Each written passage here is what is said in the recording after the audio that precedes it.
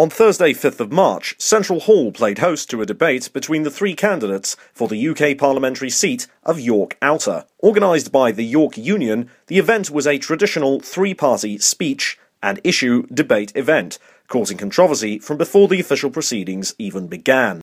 With me now is a representative of the Green Party who has been asking those attending the debate to boycott the debates, asking why the Green Party was not invited. What's your position? Why are you asking people to boycott this event? It's unacceptable that our candidate for Outer York has just not been asked to participate. We share the same amount of vote in the national polls as the Liberal Democrats. Yes, and do you think that in light of recent polling data the Greens should have been invited even towards the last minute? Absolutely. The debate was between the Conservative candidate Julian Sturdy, who is the incumbent MP for York Outer, the Liberal Democrat candidate James Blanchard, and the Labour candidate Joe Ritchie. Each candidate was given time for 6-minute speeches before preset questions on pertinent topics, including the economy and the NHS, followed by audience-led questions from the floor. Here are some highlights of the speeches by the three candidates. It is just past 7 p.m. The debate should be starting in a few minutes. Central Hall is full to about half capacity. Quite a lot of people have turned out to the debate. As people were entering the building, a member of the Green Party, the York Greens group named Stan, was passing out small leaflets urging people to boycott the debate, as the Green Party has not been invited. The leaflets say, question the exclusion, boycott the debate, ask why the Greens weren't invited. Green Party nationally is polling close to the Liberal Democrats at the moment, and the argument goes the Greens should have been invited as well. Similar sentiments also being expressed by members of UKIP. Joining me now is Oliver from the York Tories, who has helped to organise the Conservative role in this debate. Oliver, how do you think the debate's going to go tonight? Well, I'm really glad that we've got so many representatives from so many different parties, but I think that Julian, as the incumbent, will show that he's a really powerful figure and definitely the next MP for York Outer. Do you think that there might be a strong student support base for the Conservative candidate? Well, he is quite young and he's definitely very progressive as Conservatives go, so I definitely think that you wouldn't want to rule it out. What's your perspective, or could you give the York Tories perspective, on the exclusion of the Green Party and UKIP candidates from this debate tonight, instead of just the original big three? Well, I couldn't speak for the York Tories, but I'm sure it was an administrative decision taken by the York Union that was not based on any sort of political motives. Okay. Julian Sturdy emphasised the Conservative-led government's role in restoring economic growth and earning the praise of the OECD for securing British economic credibility. So, first of all, Julian Sturdy. Julian Sturdy is an MP. He went to school in Harrogate. He's been a Yorkshire man all his life. He used to be a councillor in Harrogate as well, and he comes from a farming background. So Julian Sturdy is the current Conservative MP for York Outer, and I'd like to start the debate with him in his 7-minute speech. Thank you, Callum. Well, ladies and gentlemen, I'm delighted to be with you here today. This looks very professional. I feel like I'm about to take part in one of these TV debates, but maybe we might get onto that as a topic, or whether they are or not going to be taking part. But I'm sure, ladies and gentlemen, you're going to hear three very different opinions from all of us tonight. But one thing I think the three of us will undoubtedly agree on is that this is one of the most important general elections in living memory. And no one can call it at the moment, if I'm being absolutely honest. I don't think even the brightest political commentators can call how the election is going to fall. But one thing is certain, ladies and gentlemen, it will be David Cameron or Ed Miliband will be walking into number 10 after May the 7th. Unless Labour are going to do some special sort of deal with the SNP, which sort of anoints Alex Salmond as the new leader. I'm not sure whether that's going to happen. Things aren't going particularly well for Labour in Scotland, but maybe Joe will touch on that. But, ladies and gentlemen, I am particularly proud of what the Conservative Party, with our coalition partners, have achieved over the last 5 years. It's been a tough time, I accept that. There's been a lot of difficult decisions the coalition government has had to take. But when David Cameron became Prime Minister, the government was borrowing £1 in every 4 it spent, and we were faced with the threat of a sovereign debt crisis. We had suffered one of the deepest recessions since the war, and had the second largest deficit of any advanced economy in the world. And almost 500,000 people were losing their jobs, not being able to find work. So, ladies and gentlemen, when a country is heavily indebted and is borrowing money hand over fist, which we were, the only solution is to tax people more or spend less. So as a coalition, we set out our plans with some tax rises and spending cuts in many departments, whilst protecting foreign aid, primary school education and the National Health Service. And as a result of some of these very difficult reforms, our economy is now well on the road to recovery. We need to encourage aspiration by increasing, and this might be not what some of you all agree with, but by increasing the 40% tax rate to 50,000 and deliver tax cuts for married couples. Aspiration, ladies and gentlemen, is not a dirty word. I'll finish on this point. Aspiration is not a dirty word. We should embrace it. You come here to university, lots of you, for aspiration, to drive aspiration.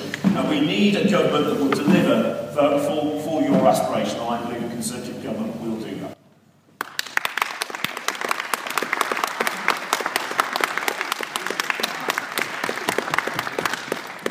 Okay, thank you, Julie. Went slightly over, but I'll give you that.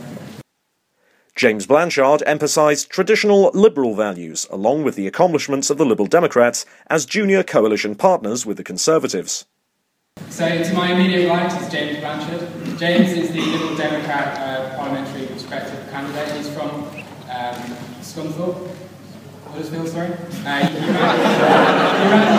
Scunthorpe in 2010, right? Huddersfield, sorry. Ran in Huddersfield in 2010. I think I'm Scunthorpe. Sorry, that's it. My notes have actually been printed off, so I'm going all from memory, so I apologise if I do any slip-ups like that. He's currently a councillor in Huddersfield, and as I said, in 2010 he ran for the Huddersfield MP. He works in York, he's worked for several national companies, and he's moving to York now, where he currently works with his family, and which is why he's stepping down as local councillor at the end of May. So, thanks for that, Callum. You missed out that I'm married to a lady from York as well, but apart from that. Good evening, thanks for coming this evening. It's great to see such a wonderful turnout.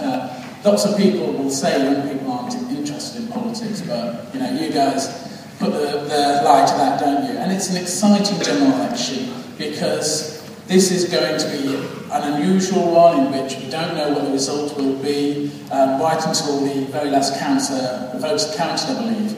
And it's all about the future of our country. We're going to be talking about and making decisions which will be affecting the lives of everybody in this country and will actually be affecting the entirety of your lives in this country. I'm a Liberal Democrat, and to me, liberalism is about freedom. It's about freedom from poverty, it's about freedom from ignorance, and it's about freedom from the need to conform. And you can't create freedom without creating opportunity. So opportunity is at the core of everything we've been trying to do in the coalition government. So let me take you back to 5 years ago. We really were on the ledge of an economic abyss. We had the worst recession since the 1930s, unemployment was rocketing to 3 million people, and everyone was saying it was only going to get worse. Our borrowing as a proportion of GDP was as high as Greece, and we all know what's happened there since. And we just had a general election in which there was no decisive winner. So I think the Liberal Democrats were absolutely right to see that the parties needed to work together to give leadership and stability on the economy to provide those opportunities for all of our futures. And what we've been able to get working in coalition government, as I say, has been focused on opportunity. We've been able to cut income tax bills for the lowest paid by £800, which David Cameron, if you look at the YouTube clips of the last TV debates, said was completely unaffordable. We've put in free school meals for the youngest children at primary school, and we've invested £2.5 billion per year on the school pupils from the poorest background, whether they're from big cities, whether from the most rural areas, whether from suburban towns, wherever. It's been targeted on need, whereas in the past It was pet projects of the Labour government focusing on particularly inner city schools, despite what the need of those children might be. We've given 15 hours of free childcare to parents so that they've got the freedom to get back into the labour market if they so wish. We've increased personal freedom by enabling new parents to share maternity leave so that mums and dads can decide exactly how they care for a new baby and who goes back to work as and when. And we've been able to allow people to marry who they want to. I think equal marriage is incredibly important as a measure of respect for everybody in our society. On top of that, we've been able to protect NHS budgets and education budgets in the face of a recession. Finally, Joe Ritchie for the Labour Party emphasised his own ties to York as a city and to the university. His speech contained many impassioned denotations of his stances on a wide range of political issues, local and national. I want to tell you about who I am and the kind of Member of Parliament that I will be. I work in adult social care, supporting adults with learning disabilities. I've worked in managerial roles and on the front line. I graduated in this very hall as a mature student 5 years ago. It's the first time I've been back as well. And I live in York, where I'm a local councillor. I got active in the Labour Party when I was 18, in 2003, when many people who had the same political views as me were drifting away from my party. I opposed the Iraq War, the introduction of top-up fees, ID cards, and so-called anti-terror legislation. And I opposed the deepening involvement of the private sector in public services. But I never abandoned the Labour Party or the Labour movement, because it's the only mass movement that can deliver progressive change for working-class people in this country. The last Labour government lifted millions of children out of poverty, rebuilt crumbling schools and hospitals, introduced the minimum wage, delivered peace in Northern Ireland, and through its policies improved the lives of millions of people. I know what kind of MP we need and what kind of government we need. We need an MP who understands the housing crisis that we are living through. Like me, you won't want to be stuck paying rip-off rents and sharing houses well into your 30s because you were born at the wrong time. We need an MP who will hear people's concerns about where housing development will be, but is prepared to stand up and fight for housing when it is sometimes unpopular. Not an MP who goes around his constituency stoking opinion against new housing. We need an MP who champions vulnerable people in York hit by welfare changes. Not an MP who claims tens of thousands on his second home allowance while voting to cap housing benefit, forcing unemployed and disabled people out of the communities where they have lived for generations. We need an MP who supports the rights of LGBTQ people to their equal lives and fights discrimination, building on the progress of the last few years and continues the battle for trans equality. Not an MP who opposes the right of people to marry the person they love. This election is about a choice between two competing visions of what kind of city and what kind of country we should be. Finally, Joe Ritchie for the Labour Party emphasised his own ties to York as a city and to the university. His speech contained many impassioned denotations of his stances on a wide range of political issues, local and national. Thank you to the three candidates for delivering their speeches.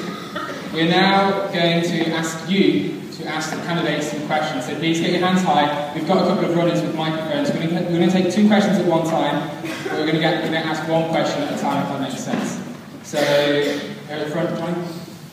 One of the first questions asked was by a woman who was sat in the front row, who declared herself to be Ginny Shaw, the Green Party candidate for York Outer. She thanked the union with some sarcasm for allowing her to ask a question of the other candidates on social housing support, with strong applause from the audience. The Green Party candidate has just asked a question by being given the microphone.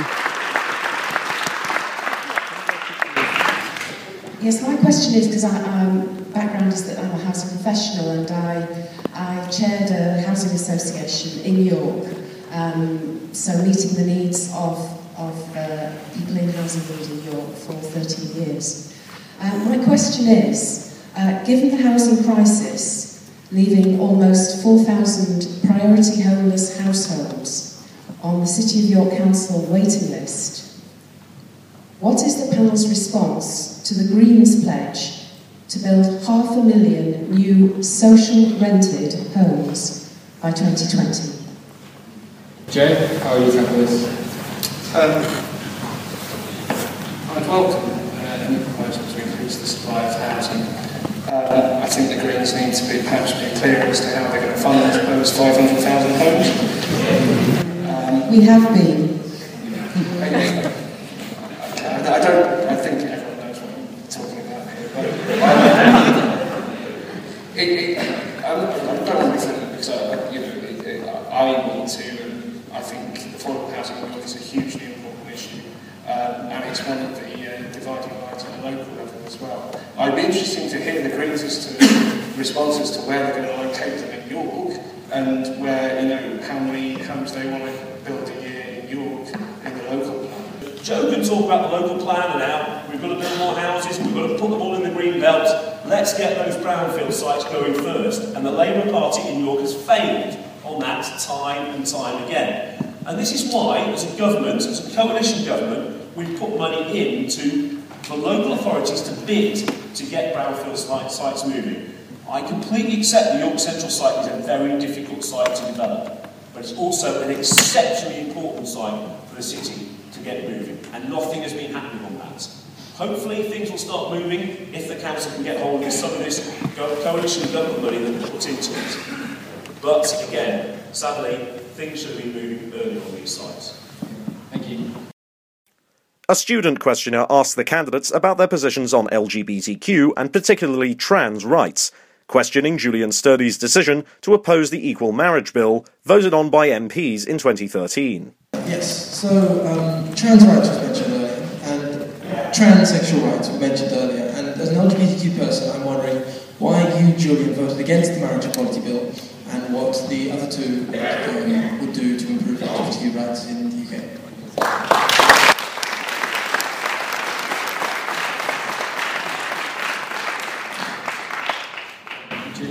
Yeah, no, absolutely. Absolutely right. I did vote against it, and I don't know whether you wrote to me on this. I did have a lot of constituents write to me on this at the time, for quite a long period of time as we built up to it.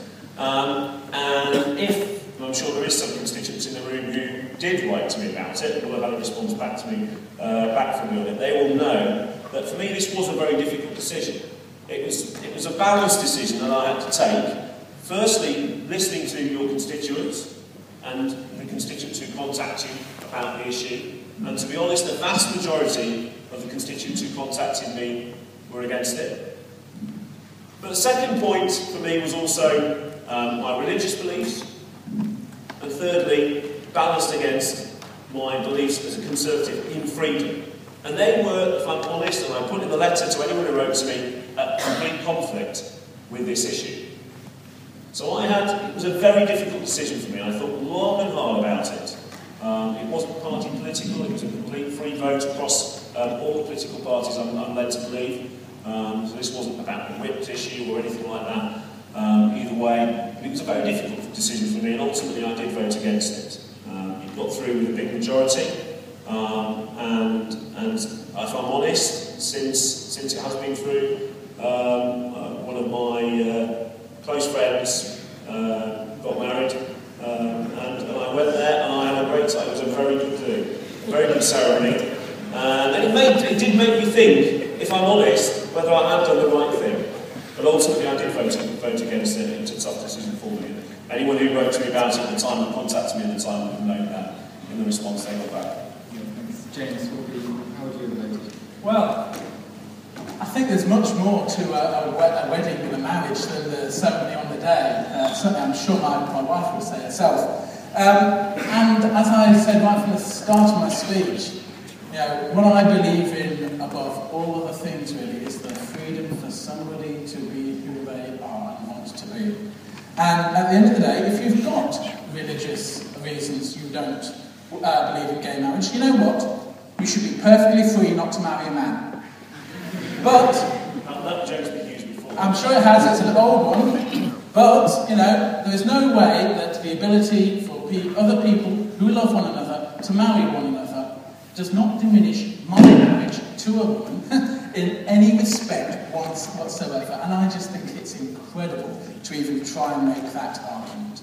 We've got opt-outs to make sure that churches, other religions that don't agree with this, with a gay marriage, can say, well, we don't want to have this on our premises. Of course, there are some groups, we have some Jewish groups, we have some Christian groups, particularly Quakers and Unitarianisms, who actually support these wholeheartedly.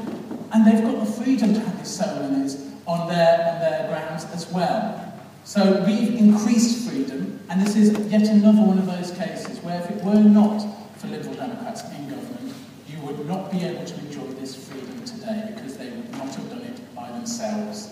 On the issues of transgender and transsexual issues, I completely support you there as well. I'm really proud that my party was the first of the big three to have openly transgender people standing for Parliament at general elections.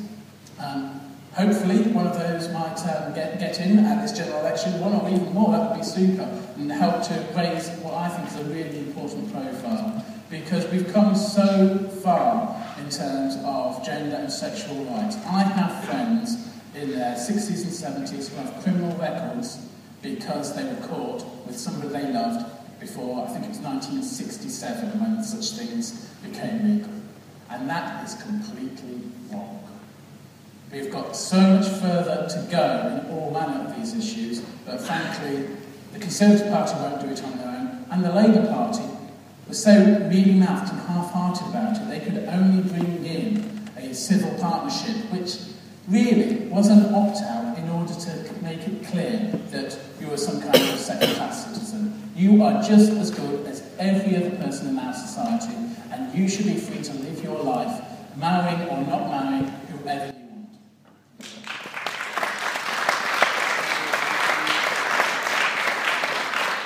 And we need an international alliance to stand up and fight this kind of prejudice. I think we have a very good ground record to stand on, and as a Catholic, I was very happy to support gay marriage. It doesn't come into it for me. I believe in equality for everybody, regardless of religious preference. I don't think that to me comes into it. When tuition fees was raised as an issue, James Blanchard defended his own and his party's record on the matter, criticising the latest policies of the Labour Party, which pledged to reduce fees from £9,000 to £6,000 per year if Labour wins the next general election. Joe Ritchie emphasised his own emphatic opposition to all fees, and Julian Sturdy repeated the government's insistence that the raising of fees was a difficult but necessary decision to take. But now they're saying, oh, well, what we'll do, we'll grab a headline by saying we'll knock a couple of grand off the tuition fees headline. But don't take my word for it. Take an independent person like Martin Lewis, the money saving expert website. As he's pointed out, their headline-grabbing policy will actually only help you if when you graduate you walk into a job earning 35 grand a year and keep on earning significantly more than graduates in other jobs. So that won't help teachers, it won't help nurses, it's going to help investment bankers. And do you know what? I think if the government's going to help people in this country, bankers are doing all right. Right. Jay, how do you respond to this? Right, okay. I don't really know what to say in response to James. I mean, I'll start with the Brown Report. The Brown Report was commissioned. The thing about a report, when you commission it, you don't have to accept what's in it. There's plenty of reports commissioned by government where they see the recommendation and they say no. There was no good. They say you take it, you manifesto it. We didn't say we'd implement every single recommendation. That is not true. Plenty of Labour. I mean, what Peter Anderson wanted to do was not the settled will of the parliamentary Labour parties. The idea that we were going to bring in 9 grand fees or whatever, what was it, unlimited fees, I can't remember. It was a ridiculous proposal. I don't know if I did say, I have always been. I went on demonstrations against the last Labour government when we brought in top-up fees. It was a disgraceful betrayal of students back then. And I opposed it. It was completely wrong. I believe in free education funded by the taxpayers. Not because James's sort of elitist sounding thing about we all benefit from being around smart people. It's about whether people can pursue what they want to do, to get a job, to pursue education for employment and just for education's sake. We should fund that collectively, and you shouldn't be taxed on the basis of how educated you are. You should be taxed on the basis of your ability to pay. I believe in it being through progressive taxation. We have brought in new policy to reduce tuition fees, to get nearer to that principle, funded by ending tax reliefs on pensions. I mean, if you've got that much to contribute to your pension, you're doing okay. I think it's a fair funding source. As I say, it's not as far as we should go. I had a long and interesting route into higher education. It took a long time to graduate. I dropped out. I worked for a while, and there were obstacles along the way. I know that I could never have graduated under 9 grand fees. And to be frank, I couldn't have graduated under 6 grand fees either. Do you realise repayments are lower than what they were under the old system? I understand the issue about repayments, but the whole point, James, is that if you implement a system where you don't expect people, the whole point of it is that you're paying £1 a year, but then half the population doesn't end up doing it. It's a failure of your policy objective. It's ridiculous. It's completely ridiculous. We're going to have to ask Julian to do the time pricing. There's a few points that haven't been mentioned so far in this whole debate within tuition fees. I mean, tuition fees was a deeply controversial issue, there's no doubt about it, and there was a lot of anger for a large number of students 5 years ago over that. So it was a decision that was taken in a climate where government and departmental cuts of up to 40% were having to be made, given the economic situation we were facing. However, 5 years on, let's just have a look at the universities and how they're doing. 5 years on, the sky hasn't fallen in. Student numbers are a record high. Students from disadvantaged backgrounds, the number of students going from disadvantaged backgrounds has gone up by 20% over the last 5 years. And most importantly, because of the stronger economy, based around the difficult decisions that the coalition government had to take, the career prospects of students when they're leaving university is much higher. And ultimately, you go to university because you want to get on, you want to better yourself, you want a career and a job at the end of it. And you need those jobs there at the end of the university, you need those career prospects. And they're a lot stronger now, 5 years on, than they were when the coalition came to government. And I think that is the point that's been missing from this debate so far. Secondly, for me, and as the MP for the last 5 years going around and talking, and many times coming to the university, the thing that everyone keeps telling me, it's not about the tuition fees. It's actually about the cost of living within student life, because they're the upfront costs you have to pay: the rent, the housing, the food costs. The tuition fees are something that isn't paid upfront. So that's the real cost, and that's the real issue that might put students off coming to university. And that, for me, is the key thing, because universities should be open for all. Now, so on the Labour policy, I mean, I think it's absolutely garbage what's come out. It's just pure political propaganda to sort of suddenly strike the tuition fees down from 9,000 to 6,000. It will ultimately cause real problems for the universities economically. So already universities like York are saying, whoa, you got this will cause real problems for us here. But there is a point which I think I would like our party to investigate and look on, which has come out, and that is the increase, the £400 increase that has already been proposed in the maintenance grant, and I think it was capped at 46,000, was it? It was a family of a joint income of 46,000. But basically, the maintenance grant, they were proposing, it was a proposal to put up the maintenance grant by £400 a year, but it was capped on a household budget of, I think, 46,000, I think, if I'm correct, 42.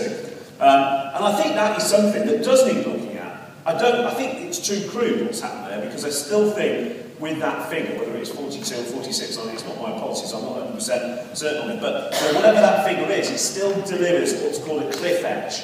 So if it's 42 and your family income is 43, you get nothing.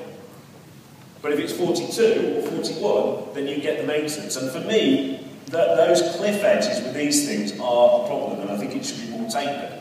But I certainly think that is something that the future government, and we might hear something, I'm not no privy to it over the next few weeks. My party hasn't come out yet with its position on this, but I think it's something that does need looking at, because for me that is the bigger issue.